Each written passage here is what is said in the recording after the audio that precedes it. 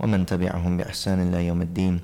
أما بعد، فعن أبي هريرة رضي الله عنه عن النبي صلى الله عليه وسلم قال: من نفس عن مؤمن كربة من كرب الدنيا نفس الله عنه كربة من كرب يوم القيامة، ومن يسر على معسر يسر الله عليه في الدنيا والآخرة، ومن ستر مسلما ستره الله تعالى في الدنيا والآخرة، والله في عون العبد ما كان العبد في عون أخيه، ومن سلك طريقا يلتمس فيه علما سهل الله له به طريقا إلى الجنة، وما اجتمع قوم في بيت من بيوت الله يتلون كتاب الله ويتدارسونه بينهم إلا نزلت عليهم السكينة وغشيتهم الرحمة وحفتهم الملائكة وذكرهم الله في من عنده، ومن بطأ به عمله لم يسرع به نسبه. رواه Muslim بهذا اللفظ.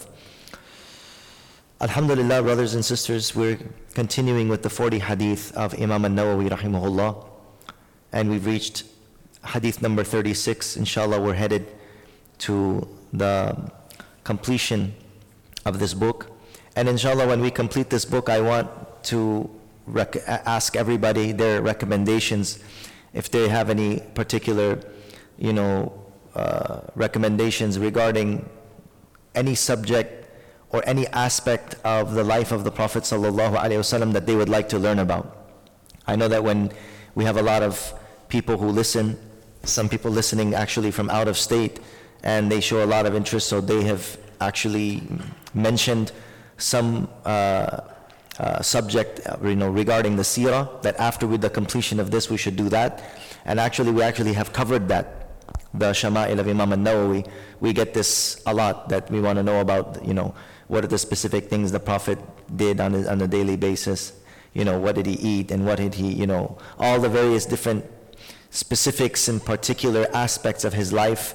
I've been asked about that, but because we've covered that previously and we have all the recordings, if anybody wants to hear any of the old recordings, you can actually go to nurinstitute.com, nurinstitute.com. We have a YouTube channel as well, and we have all the separate website, YouTube channel. All of these lectures are actually there. You can listen to the entire book from cover to cover.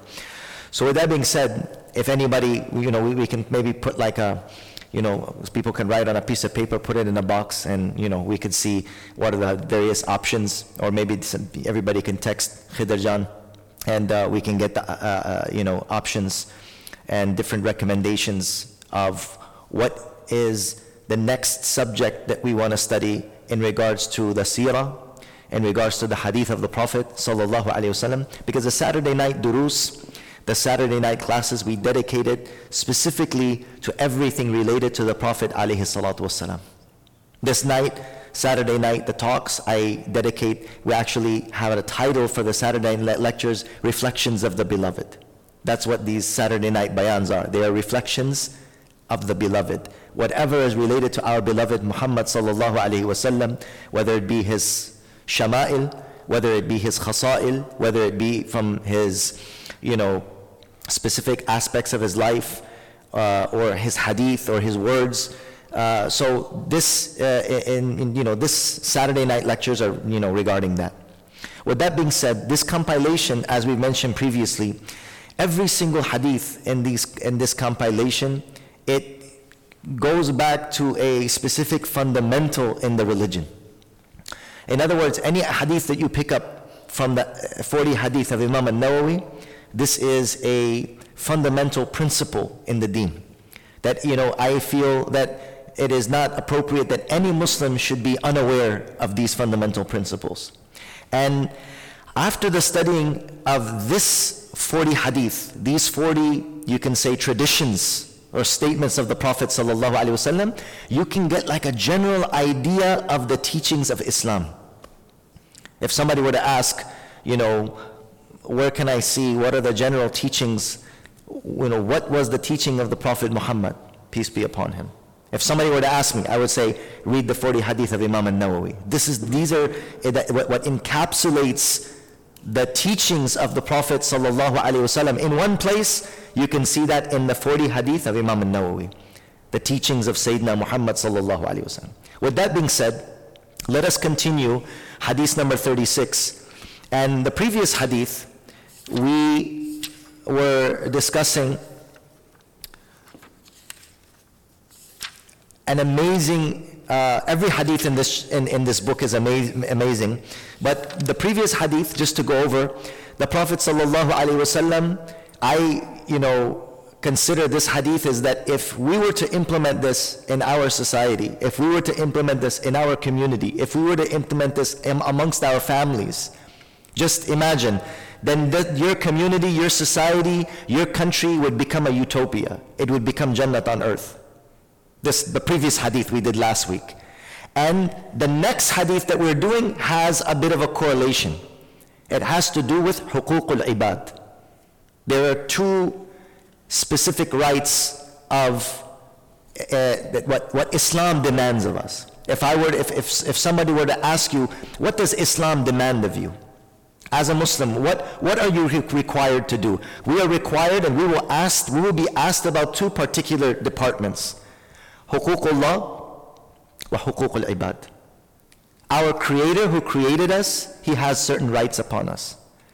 And our creation and the people that we interact with on an everyday basis, our parents, our relatives, our siblings, our spouses, our children, our neighbors, Muslims, non-Muslims, people who are in our community, people that we deal with on a daily basis, people who sit next to us.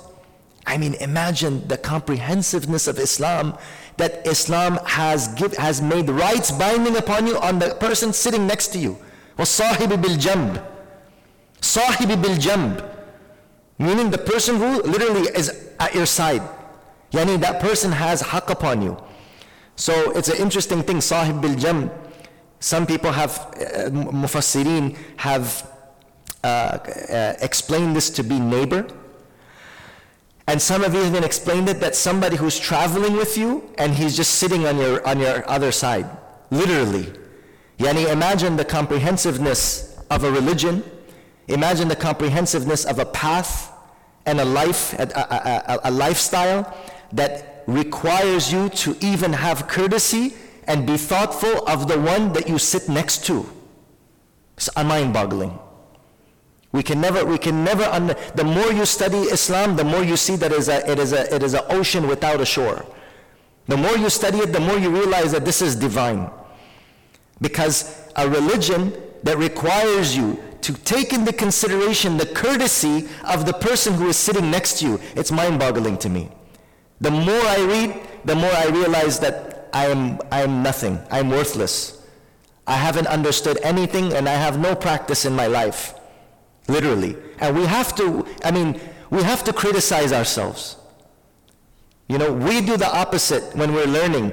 We put ourselves up that I know this, and I have achieved this, and I have accomplished this. But in actuality, the more you learn, you realize you haven't accomplished anything. You haven't even understood anything. You haven't even reached the tip of the iceberg in this religion, in this path of life. I don't like to use the word religion, because religion is kind of more like dogmatic. Islam is not dogmatic. It's a way of life that encompasses every aspect of your being, every aspect of your essence. So with that being said, we were talking about, the Islam requires of us, demands of us, that which is the rights of the people we interact with, and that which is the rights of our Creator. And this is where we find a fundamental misunderstanding in people, especially Muslims. Muslims have a fundamental misunderstanding in this. What do they say? Why does God need me to pray? I'm a very good person. I'm kind to my neighbors. And I never stole a single dollar or a single penny from anybody. You guys probably heard this a lot. I don't need to wear hijab because I have a very good heart. I treat people with kindness. I have never harmed a soul. I will not even hurt an ant. Why do I need to pray? Why do I need to do hajj? Why do I need to give zakat? I'm just such a good person. And there's nothing wrong with that statement. That is wonderful. Keep on being a good person, but you are half complete. You are completed half. The other half of your deen, you are actually making a mockery of it. You're actually making respectfully, a lame excuse. Why? Because just as I explained, there's two requirements for a Muslim to be complete. One is the requirement that we have towards the creation. Yes, you're a kind person, you're a good person, you're doing good to others, but what about the one who gave you existence? He does not have a right upon you? The one who gave you life, the one who gave you this body by which you are doing all of these good things, he does not have a right upon you. The one who gave you life, the one who gave you these bounties and these gifts, the one who gave you your heart, your sight. وَجَعَلَ لَكُمُ السَّمْعَ وَالْأَبْصَارَ وَالْأَفْئِدَةَ قَلِيلًا مَا تَشْكُرُونَ. Allah Ta'ala says, and He gave you sight, and He gave you hearing, and He gave you understanding and perception. How little do you thank Him? So this in reality, the other aspect of it is, anybody who has any sense of reason and common sense, it will require you that you fulfill the right of the one who created you. And why this is the person seems like he's a very righteous, self-righteous. I am fulfilling the rights of everybody. But in reality, the common sense, logic, and reason, it demands you to thank someone who has done a favor to you. Someone who has done a favor to you. Is that not the demand of common courtesy? Is that the demand of kindness and compassion and just being a good human being? That if somebody does a kindness to you, you should return that kindness and that favor, at least by thanking them. So imagine that Creator who has drowned us, as Allah subhanahu wa ta'ala Himself says in the Quran, وَأَسْبَغَ عَلَيْكُمْ نِعَمَهُ ظَاهِرَةً وَبَاطِنًا. Allah has showered upon you His bounties externally and internally. Right now, as we sit, there are organs in our body that are working just involuntarily without us even knowing it. That right now, if those internal systems would not be functioning, we would not be able to sit here right now.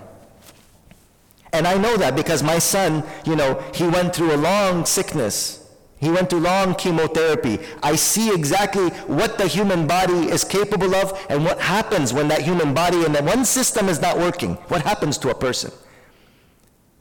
And you realize this Creator, subhanAllah, there's literally hundreds of systems inside of our body that are working right now, that we are capable of sitting. Right now, He's not capable of sitting with us. He's not. We are capable of sitting. Why? Because there are systems in your body that are working. They're working inside of you, and you don't even know it, you don't even realize it, and you are not even grateful of it. To me, this person, this is the meaning of kafir. This is kafir.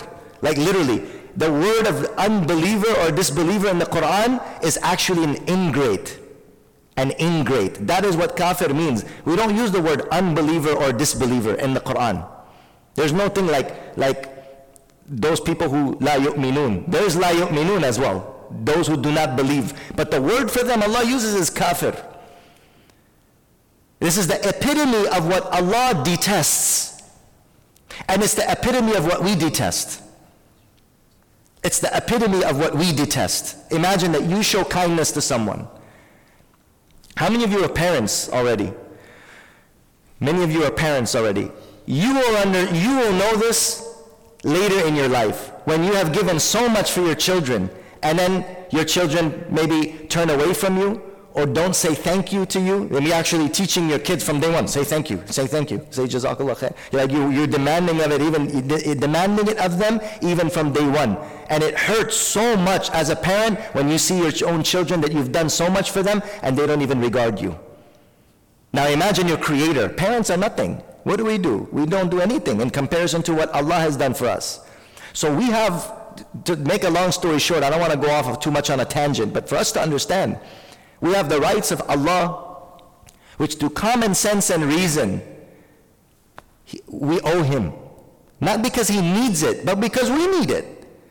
Because your common courtesy, your being a human being, demands that of you. That if somebody does an act of righteousness to you, an act of kindness to you, you should go out of your way to thank that person. Imagine somebody saves your life. What do we say if somebody, you're like standing in the road and somebody pushes you out of a way before getting run over by a car? What do we say? Oh man, I owe you my life. Isn't that what we say? If somebody saves your life, you say, oh man, I owe you my life. what can we imagine now? That one who gave us life, we owe him our life. That's why when people, right, they don't understand this concept of what it is, Islam is this submission. They don't want to submit. It's too difficult to submit my life, but to me it's not that difficult when you really understand who's the one who gave you life. There was a friend of mine, he was struggling with Islam. He said, I don't know if I could do it. There's too much requirements. He was telling me there's too much requirements.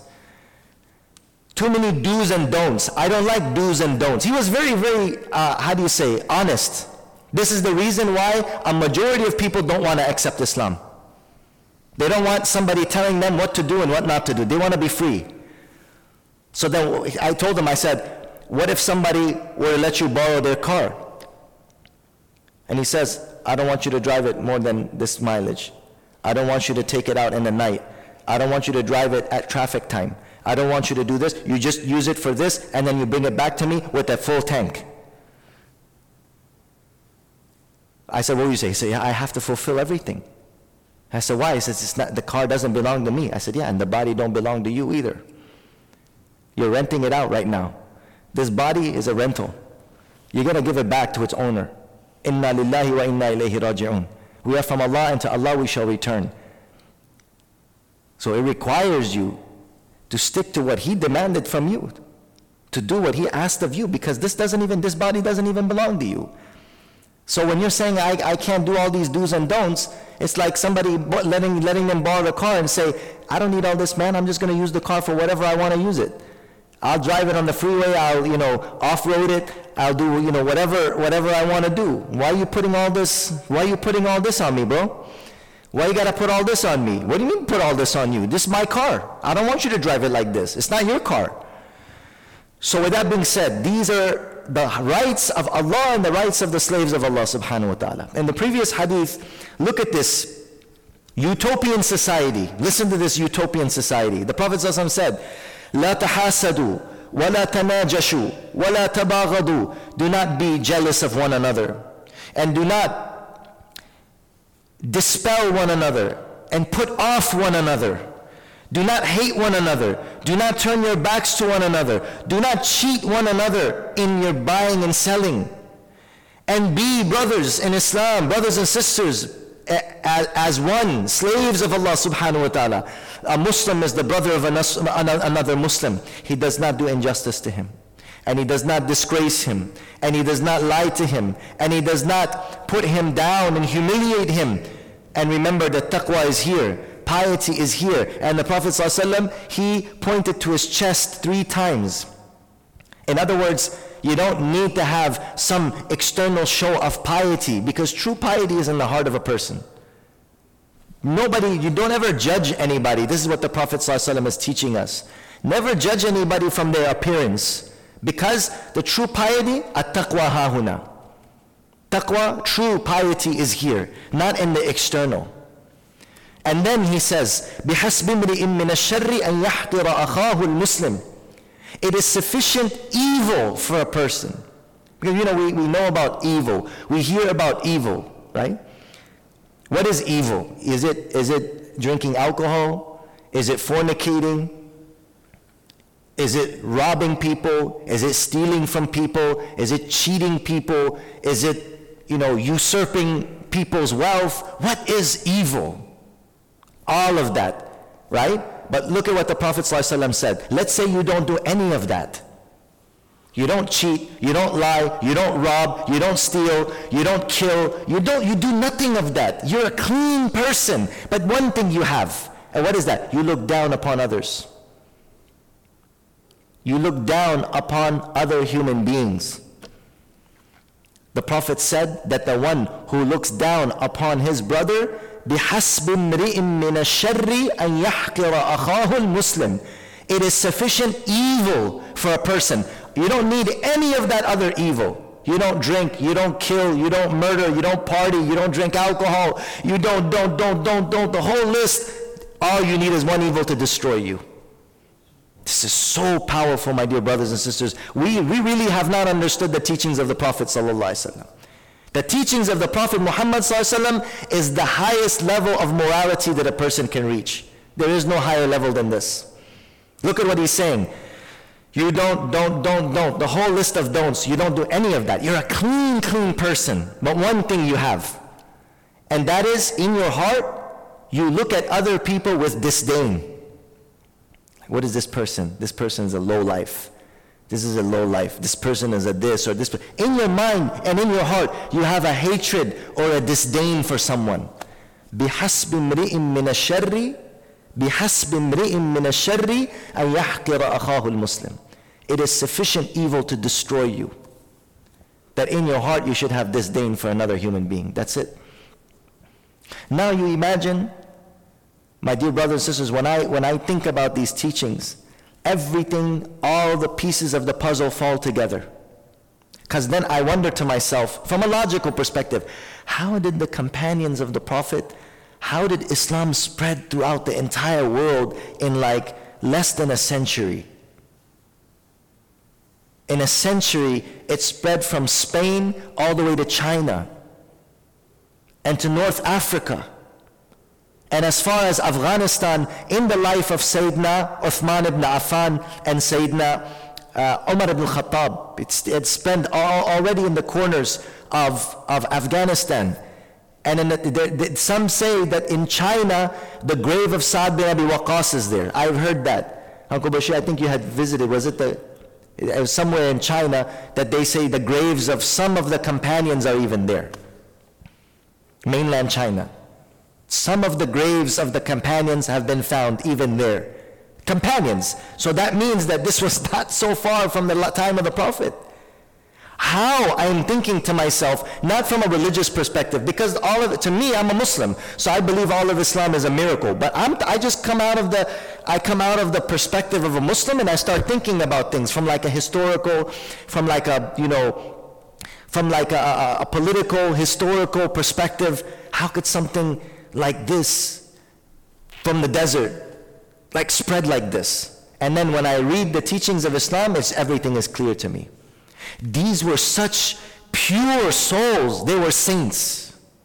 Every single one of them were a saint. He was like an angel. What type of human being has nothing in his heart for another person?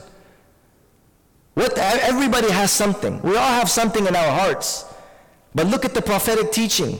These people were like walking angels. How can angels go to a place and the people do not follow them? They were not normal human beings. And this is like the conclusions that I drew, that when you actually read the teachings of Islam. I'm not talking about CNN and Fox News Islam.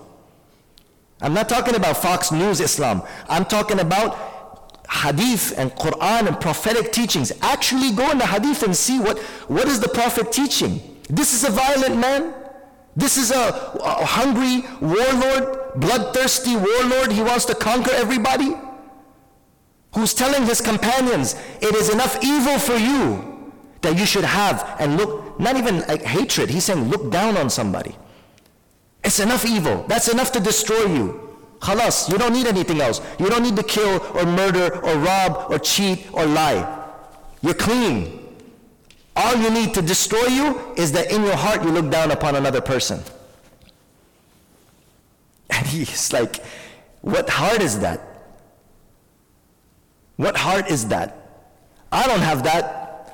I make dua that I have that. I work on myself that I have that. But we have to, this is why these ahadith are so essential. It takes us back to the real teaching of the Prophet ﷺ, which so many people are completely unmindful of that. What moral standard our Prophet called us to. The bar, he put it very high.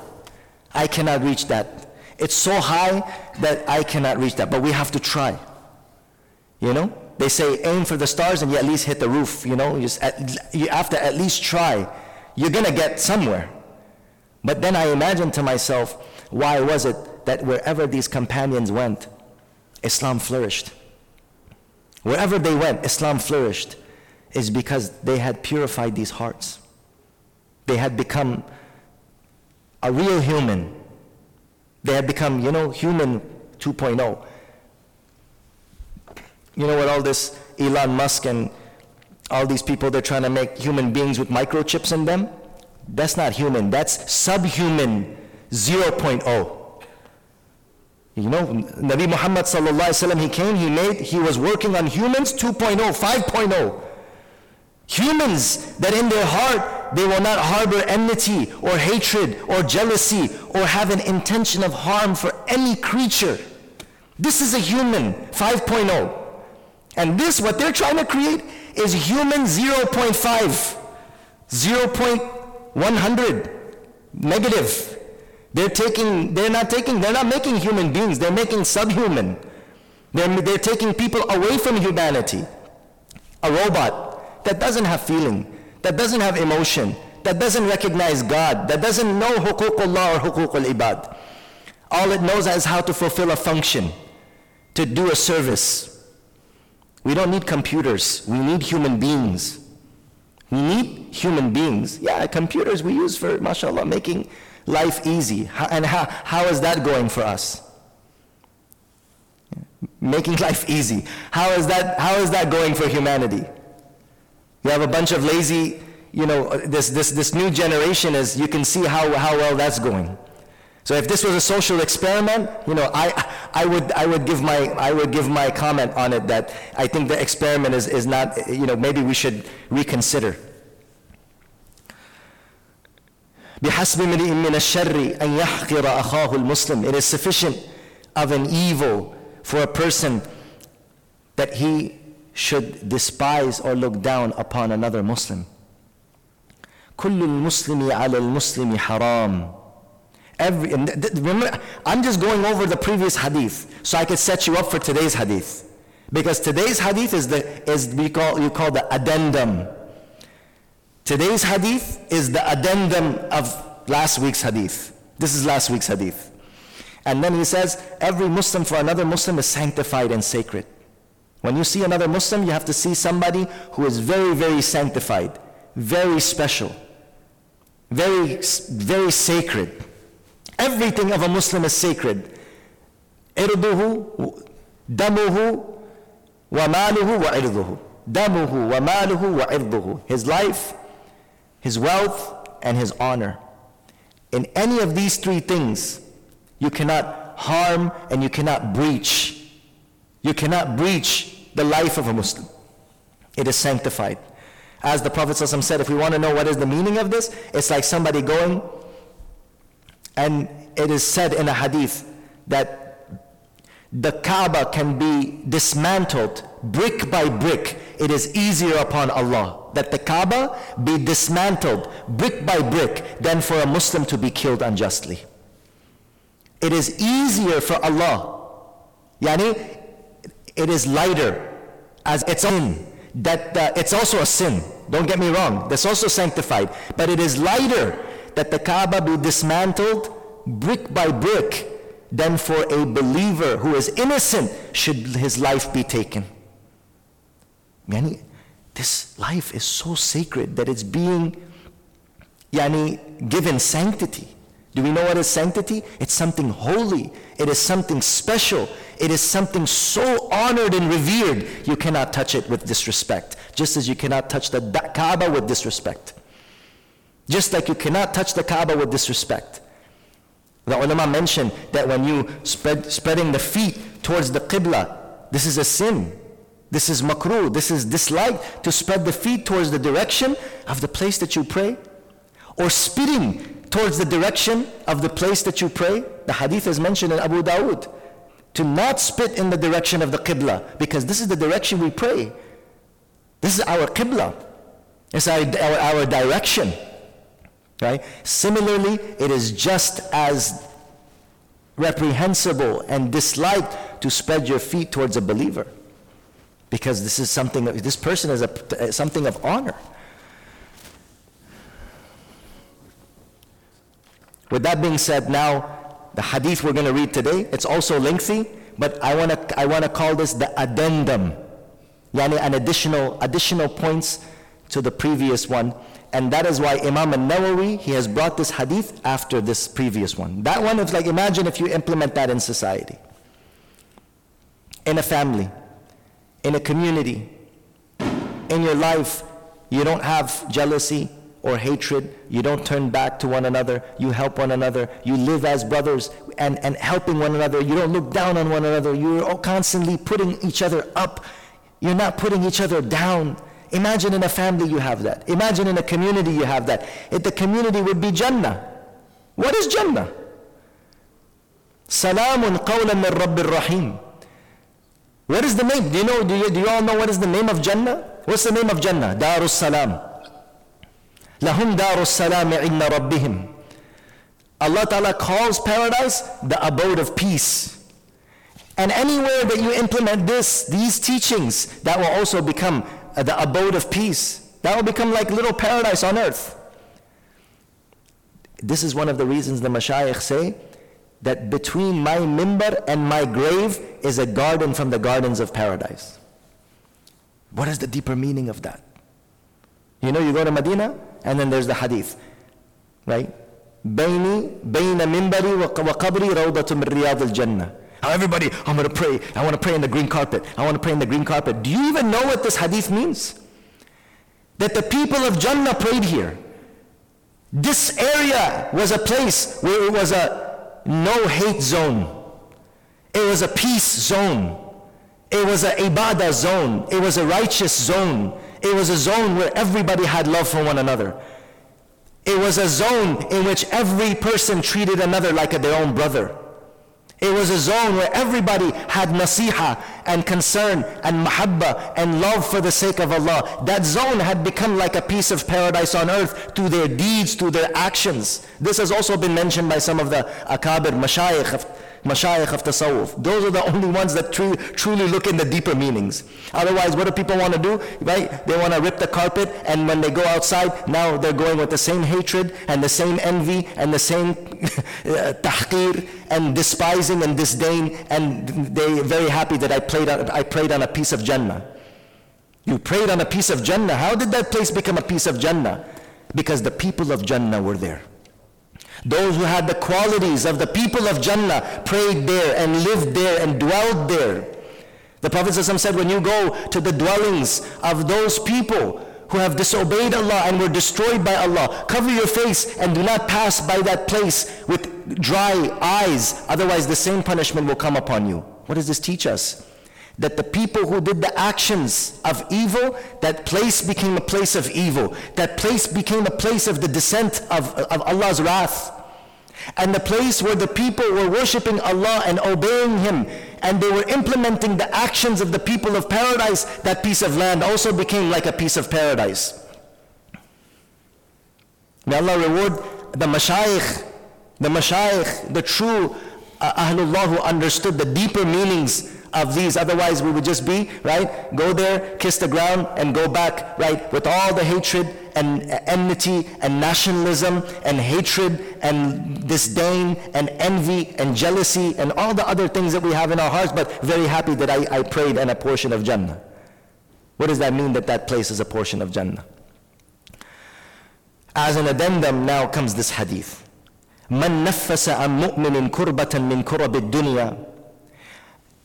Anyone who removes a hardship from the hardships of this life from a believer, نفس الله عنه كربة من كرب يوم القيامة. Allah will remove from him a worry or a distress or a difficulty from the distresses and difficulties of Yawm al-Qiyamah, of the Day of Judgment. This is an addendum. You see what is the meaning of kunu ibadallahi ikhwana?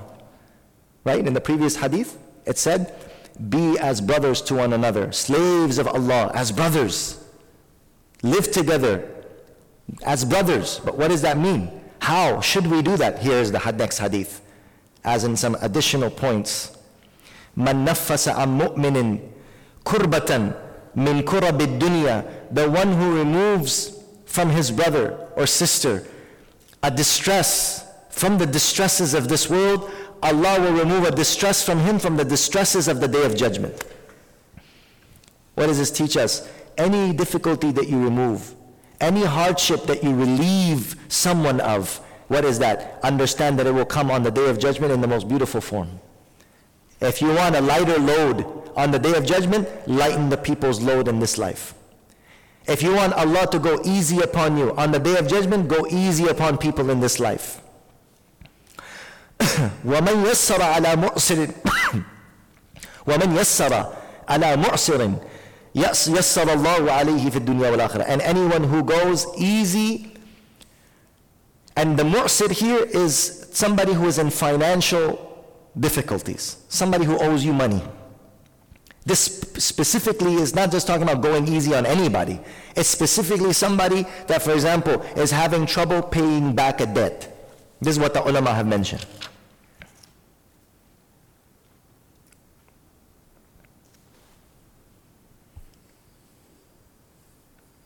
كذا قال الشراح. Mullah Liqari rahmatullahi alayhi says, تعسر عليه قضاؤه من تعسر عليه دين وتعسر عليه قضاؤه فيسر عليه بالإنذار أو بالإبراء. What does he do? Either he gives him more respite, say, okay, don't worry, pay me back whenever you get the chance. Or forget about it, you don't have to pay me at all. Either one. Either give him more time or completely forgive it. It's not binding. You don't have to do this. It's your right, it's your money, it's your wealth. But this is a way where you can get ajr, and then what will Allah Ta'ala say to you on the Day of Judgment? He said, don't worry, you owe me this many salats, you owe me this many zakats, you owe me this, that, and the other, but you forgave others who owed you, I will forgive you who you owed me. I will forgive you what you owed me, because you forgave what others owed you. This is something very great. You don't have to, it's your haqq. Even on the Day of Judgment, you don't have to. But you don't want to be that way. Because Allah subhanahu wa ta'ala can give that person what he wants, and Allah ta'ala can put you in Jannah. When you're in Jannah, they get chimikhai, they got bodazu. Greedy, even on that day, chimikuni. What are you going to do? What are you going to do with $500 on Yawm al-Qiyamah? You're going to Jannah anyways, why you just don't forgive the guy? So some people are like, even on that day, they don't want to let it go. Allah has given a person their right though. Allah has given a person their right. But my way of looking at it is, farakhiyya dil. Right? Having the openness of heart. That if Allah Ta'ala is going to give me Jannah, dunya raft, guzasht. The matters of this life past, it's gone. Life is done. We needed it here. And the person who did that injustice, he harmed himself. He destroyed himself. The person who withheld the haqq of somebody else in this life. Allah Ta'ala will not forgive the rights of others. Let's remember this one. Allah does not forgive the rights of others. Why? It's because Allah subhanahu wa ta'ala is not in need. But human beings are in need. Allah doesn't need my $500. If I don't pay my zakat, Allah can forgive me. Allah most likely will forgive you. But you take $500, $700, or $1 of somebody else. Maybe that $1 for that person, they need it. Maybe that $500, they need it. That's their, I don't know, that's their phone bill or something. Maybe that's their water bill. Maybe that's their electric bill. They need it. Allah doesn't need it, but another person needs it. You don't have a right to take somebody else's haqq. They're dependent on that to survive. Another point to understand, subhanAllah, in Hajj is not binding upon a person whose wealth is occupied with the debt of someone else. Meaning if you owe somebody else money, you got to pay that person first before going for Hajj. Why? Because Allah said, I forgo my right. Hajj is my right. And the money you owe is Zayd's or Abdullah's right. I don't need you, and I don't need your Hajj. But that person needs his money. Because we're weak, we're slaves. We need our money to survive. That's how we function in this world. A lot of brothers and sisters, they ask this of me. Shaykh so-and-so gave me my money. I want to forgive him for the sake of Allah, but I don't know what to do. I'm in a dilemma. I said, you don't need to forgive anybody for the sake of Allah. That's your haqq. Yani Allah doesn't demand of you that you have to, especially when you're in need of it. If you do, this is a great ajr. But the point is that person is feeling guilty because somebody else stole his money. Why do you feel guilty? You have a right. Allah has given you a right to demand your haqq. In Islam, you can take a person to court to take your right from somebody. Why do you feel guilty? He's the person that should feel guilty. That's the person that has taken the right of somebody else. However, if a person wants to be, angelic, if a person wants to be prophetic, if a person says, Ya Allah, I have no good deeds, I have not done anything good in my life, I forgive this person, you forgive me. Inshallah, that will be your pathway to Jannah. Allah has made different ways of different people entering into paradise. So my point here is, yes, it's good to forgive. But the rights of others, this is what a right is. We have to understand. With the previous hadith, what did it say? The previous hadith said, do not breach the wealth of somebody else. Do not usurp the wealth of somebody else. Don't play around with people's money. Bro, please. So many Muslims are doing this. Don't play around with people's money. Don't play when it comes to money, because Allah will hold you away from Jannah for a single dollar. He will. And He can. That is His justice.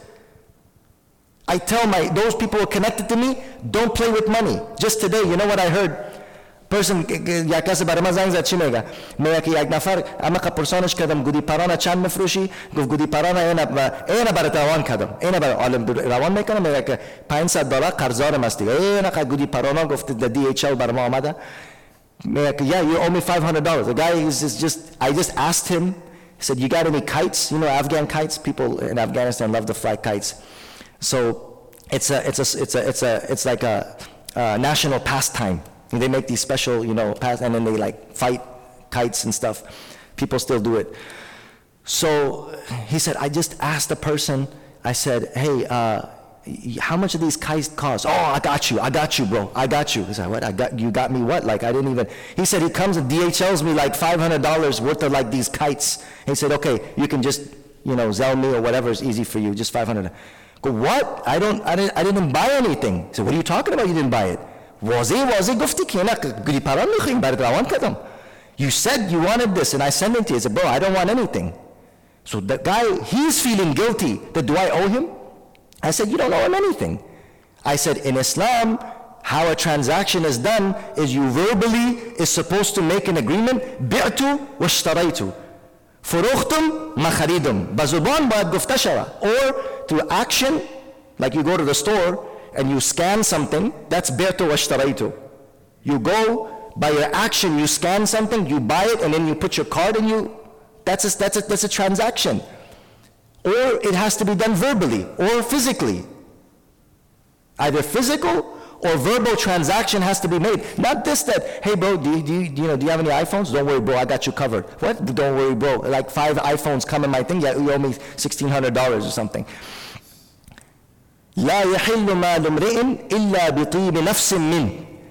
The wealth of a person is not permissible and lawful for you to take until you take it with agreement and a complete pleasure from the heart of that person. Are you okay with it? Are you fine with it? Do you accept this transaction? Should I send it to you? How many should I send to you? Okay, each one costs this. Do you agree with that? This is how all the terms have to be clear.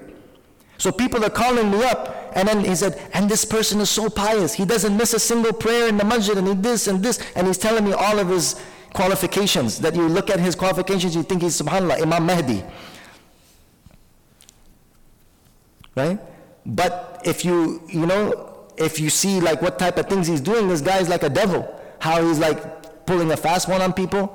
He said, I got a DHL box like a week later after I asked him about the Gudi Paran. You understand what I'm saying? People do things like this. And then that person is feeling bad. And he's asking me, do I owe? I said, you don't owe him anything. You don't owe the person anything. And this is not even a valid transaction. It is not even permissible in Islam, such a transaction. It's invalid. It doesn't even go through. There's no contract here. There's no transaction even. He just sent something. For all you're concerned, you can take that as a hadiyah. Oh, thanks. Thank you for the gift. I never said I owe you any. You never said how much it is. You just send a hadiyah to my house. Thank you very much. I'll keep it. So don't do that either. So here the Prophet ﷺ is telling us, anyone who goes easy upon somebody who owes money, either by forgiving the debt or by giving him respite, Allah will go easy for him on the day of judgment. And anyone who covers and conceals the faults of a Muslim, Allah will conceal the faults of this person in this life and in the hereafter. Subhanallah. How much we are in need of our sins and our mistakes to be concealed. If we want our sins and our mistakes to be concealed, we should be concerned about covering other people's faults. And now we're living in that day and age that for the smallest thing, we're gaslighting people. Gaslighting is like it's the social media pastime now. You understand? Social media pastime, trolling, gaslighting, tearing people up for no apparent reason. Hide people's faults. Because you will be dealt with the same way. The same way that you treat others, this is the way that you will be treated. Be very aware of this.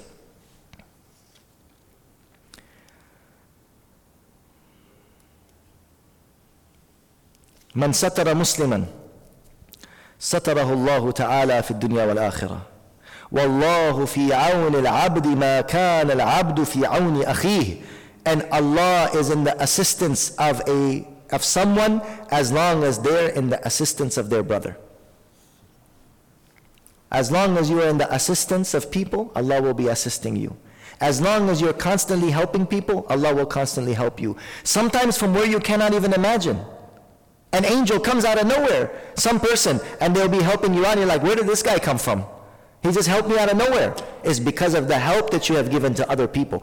The beginning part of this hadith teaches us a very important point, is that Allah's treatment of us will be in accordance with our treatment of others.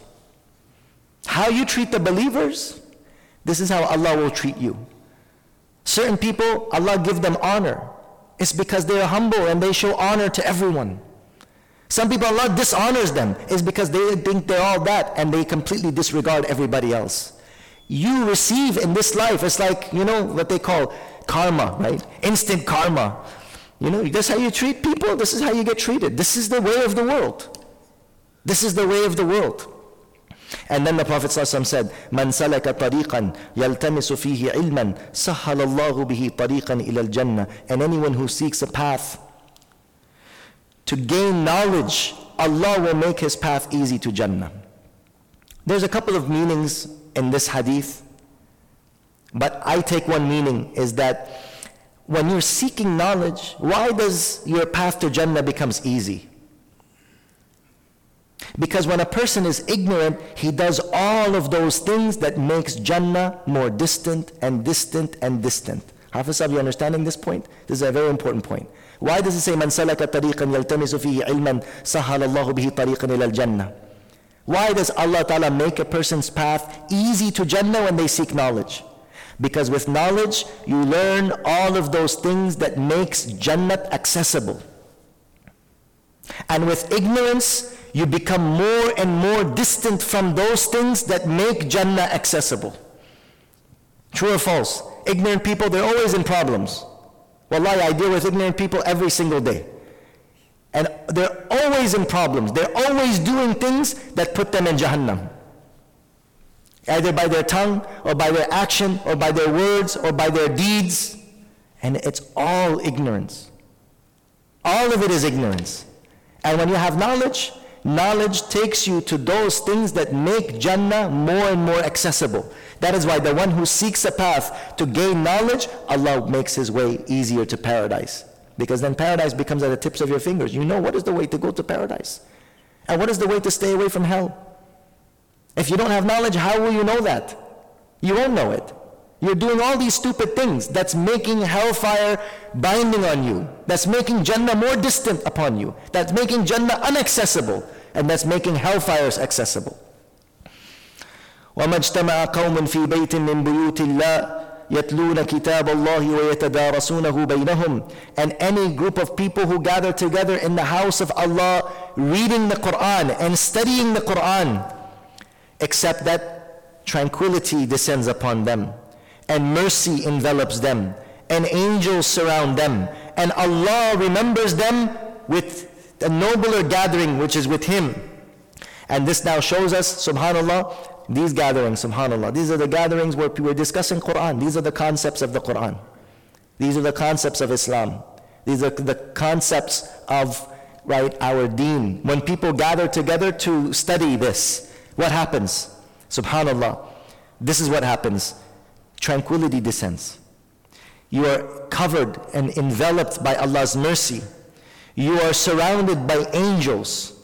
And Allah Ta'ala is remembering this gathering right now. This gathering, yes. This is why these gatherings, brothers and sisters, this is actually the key to solving so many of our issues and problems. I have seen, wallahi, I have seen this. This is my own experience.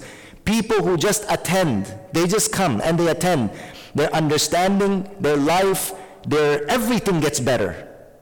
Things change. I've seen people's life change just by them coming and attending, doing nothing, just sitting in these gatherings. How can it not be when Allah's mercy is descending? How can it not be when tranquility is descending? How can it not be when the angels are surrounding you? How can it not be when Allah is remembering you? It cannot be that you come in these gatherings, the gatherings of Quran, the gatherings of Islam, the gatherings of Iman, and you don't increase. And I tell you the exact opposite of this. Go to those gatherings where the Quran or Deen or Iman is not being mentioned. You will see the exact opposite of it. Restlessness descends. Restlessness descends. Sadness and grief descends. Depression descends. You're surrounded by devils. You're surrounded by people who want to pull a fast one on you. You're surrounded by ignorance. You're surrounded by darkness, and you leave and you feel dark inside your heart. You don't feel good. You leave this gathering, you leave more wiser. You leave more intelligent. You leave more enlightened. Is this true or not true? You leave with more understanding of the world and yourself. The proof is in the pudding. You just look at it. It's in there. وَمَنْ بَطَّأَ بِهِ عَمَلُهُ لَمْ يُسْرِعْ بِهِ نَصَبُهُ. And the Prophet ﷺ ends this hadith saying, and the one who is slowed down by his actions will not be propped up by his lineage. Tunago ke padaram sultan bud. Some people say padaram sultan bud. Kho tu padarat sultan bud tu chisti. Padaram imam masjid pul khishti bud. Padaram fulana bistan bud, right? Everybody says my father was this, my father was a king, my father was the prime minister of Timbuktu or whatever, like it's just various different types of things people just make up. Your father, what are you doing? What have you achieved? What have you accomplished? What good have you done in your life? Subhanallah. What are you worried about? Who is your father? If you're the father of yourself, this is who a true man is. Subhanallah. You are the father of yourself. Yani, you are the one who has accomplished something yourself. This is a true man. Not somebody who's taking pride in the actions of his father and he himself has no actions. But yes, if you're taking pride, or not, I don't like the word pride. If you're taking inspiration from your father, this is something very good. Oh, my father was a very, very generous man. I also want to be generous. My father was a very, very humble man. I also want to have humility. My father was a very successful man. I also want to follow. My father was an educated man. I also want to, that's good. That's good. But not like, oh yeah, my father was a great man and I'm going to be a jerk. I'm going to use that to put myself up to do nothing. That the Prophet said, beware. مَنْ بَطَّأَ بِهِ عَمَلُهُ لَمْ يُسْرِعْ بِهِ نَسَبُهُ.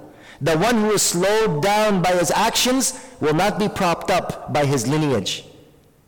You're not going to be put up by your lineage if your actions are slowing you down. You need to pick up on your deeds, bro. Bilal radiallahu anhu. You know what Bilal ibn Abi Rabah is? Ibn Abi Rabah means the son of the unknown. He's the son of the unknown. He doesn't know what is his lineage. He doesn't know. He was a slave. But he has a status that the Prophet said, I hear your footsteps in front of me, O Bilal. I hear your footsteps in Jannah, O Bilal. He said, yes, because every time my wudu, I'm always in wudu. And when I break my wudu, then I make wudu again and I perform 2 rakats nafil. He said, this is what you do. Amal, action. Not saying my father, he doesn't even know who his father is. He doesn't know what is his nasab. The nasab of Abu Lahab is a greater nasab. He was a Qurashi, he was a Hashimi, he was a Makki, isn't he? Well, who was Bilal radiallahu anhu, right? He doesn't know what, he was a Habashi. But a Habashi of such a maqam that Allah took the man from Abyssinia to the highest ranks of paradise, and Allah took that man of Quraysh It took him to the depths of hellfire. Tabbat yada abi lahabin wa tab. Destroyed as Abu Lahab. May Allah give us the understanding to implement these powerful teachings in our lives and bring it into our character, that we adopt it. وآخر دعوانا أن الحمد لله رب العالمين سبحانك اللهم وبحمدك نشهد أن لا إله إلا أنت نستغفرك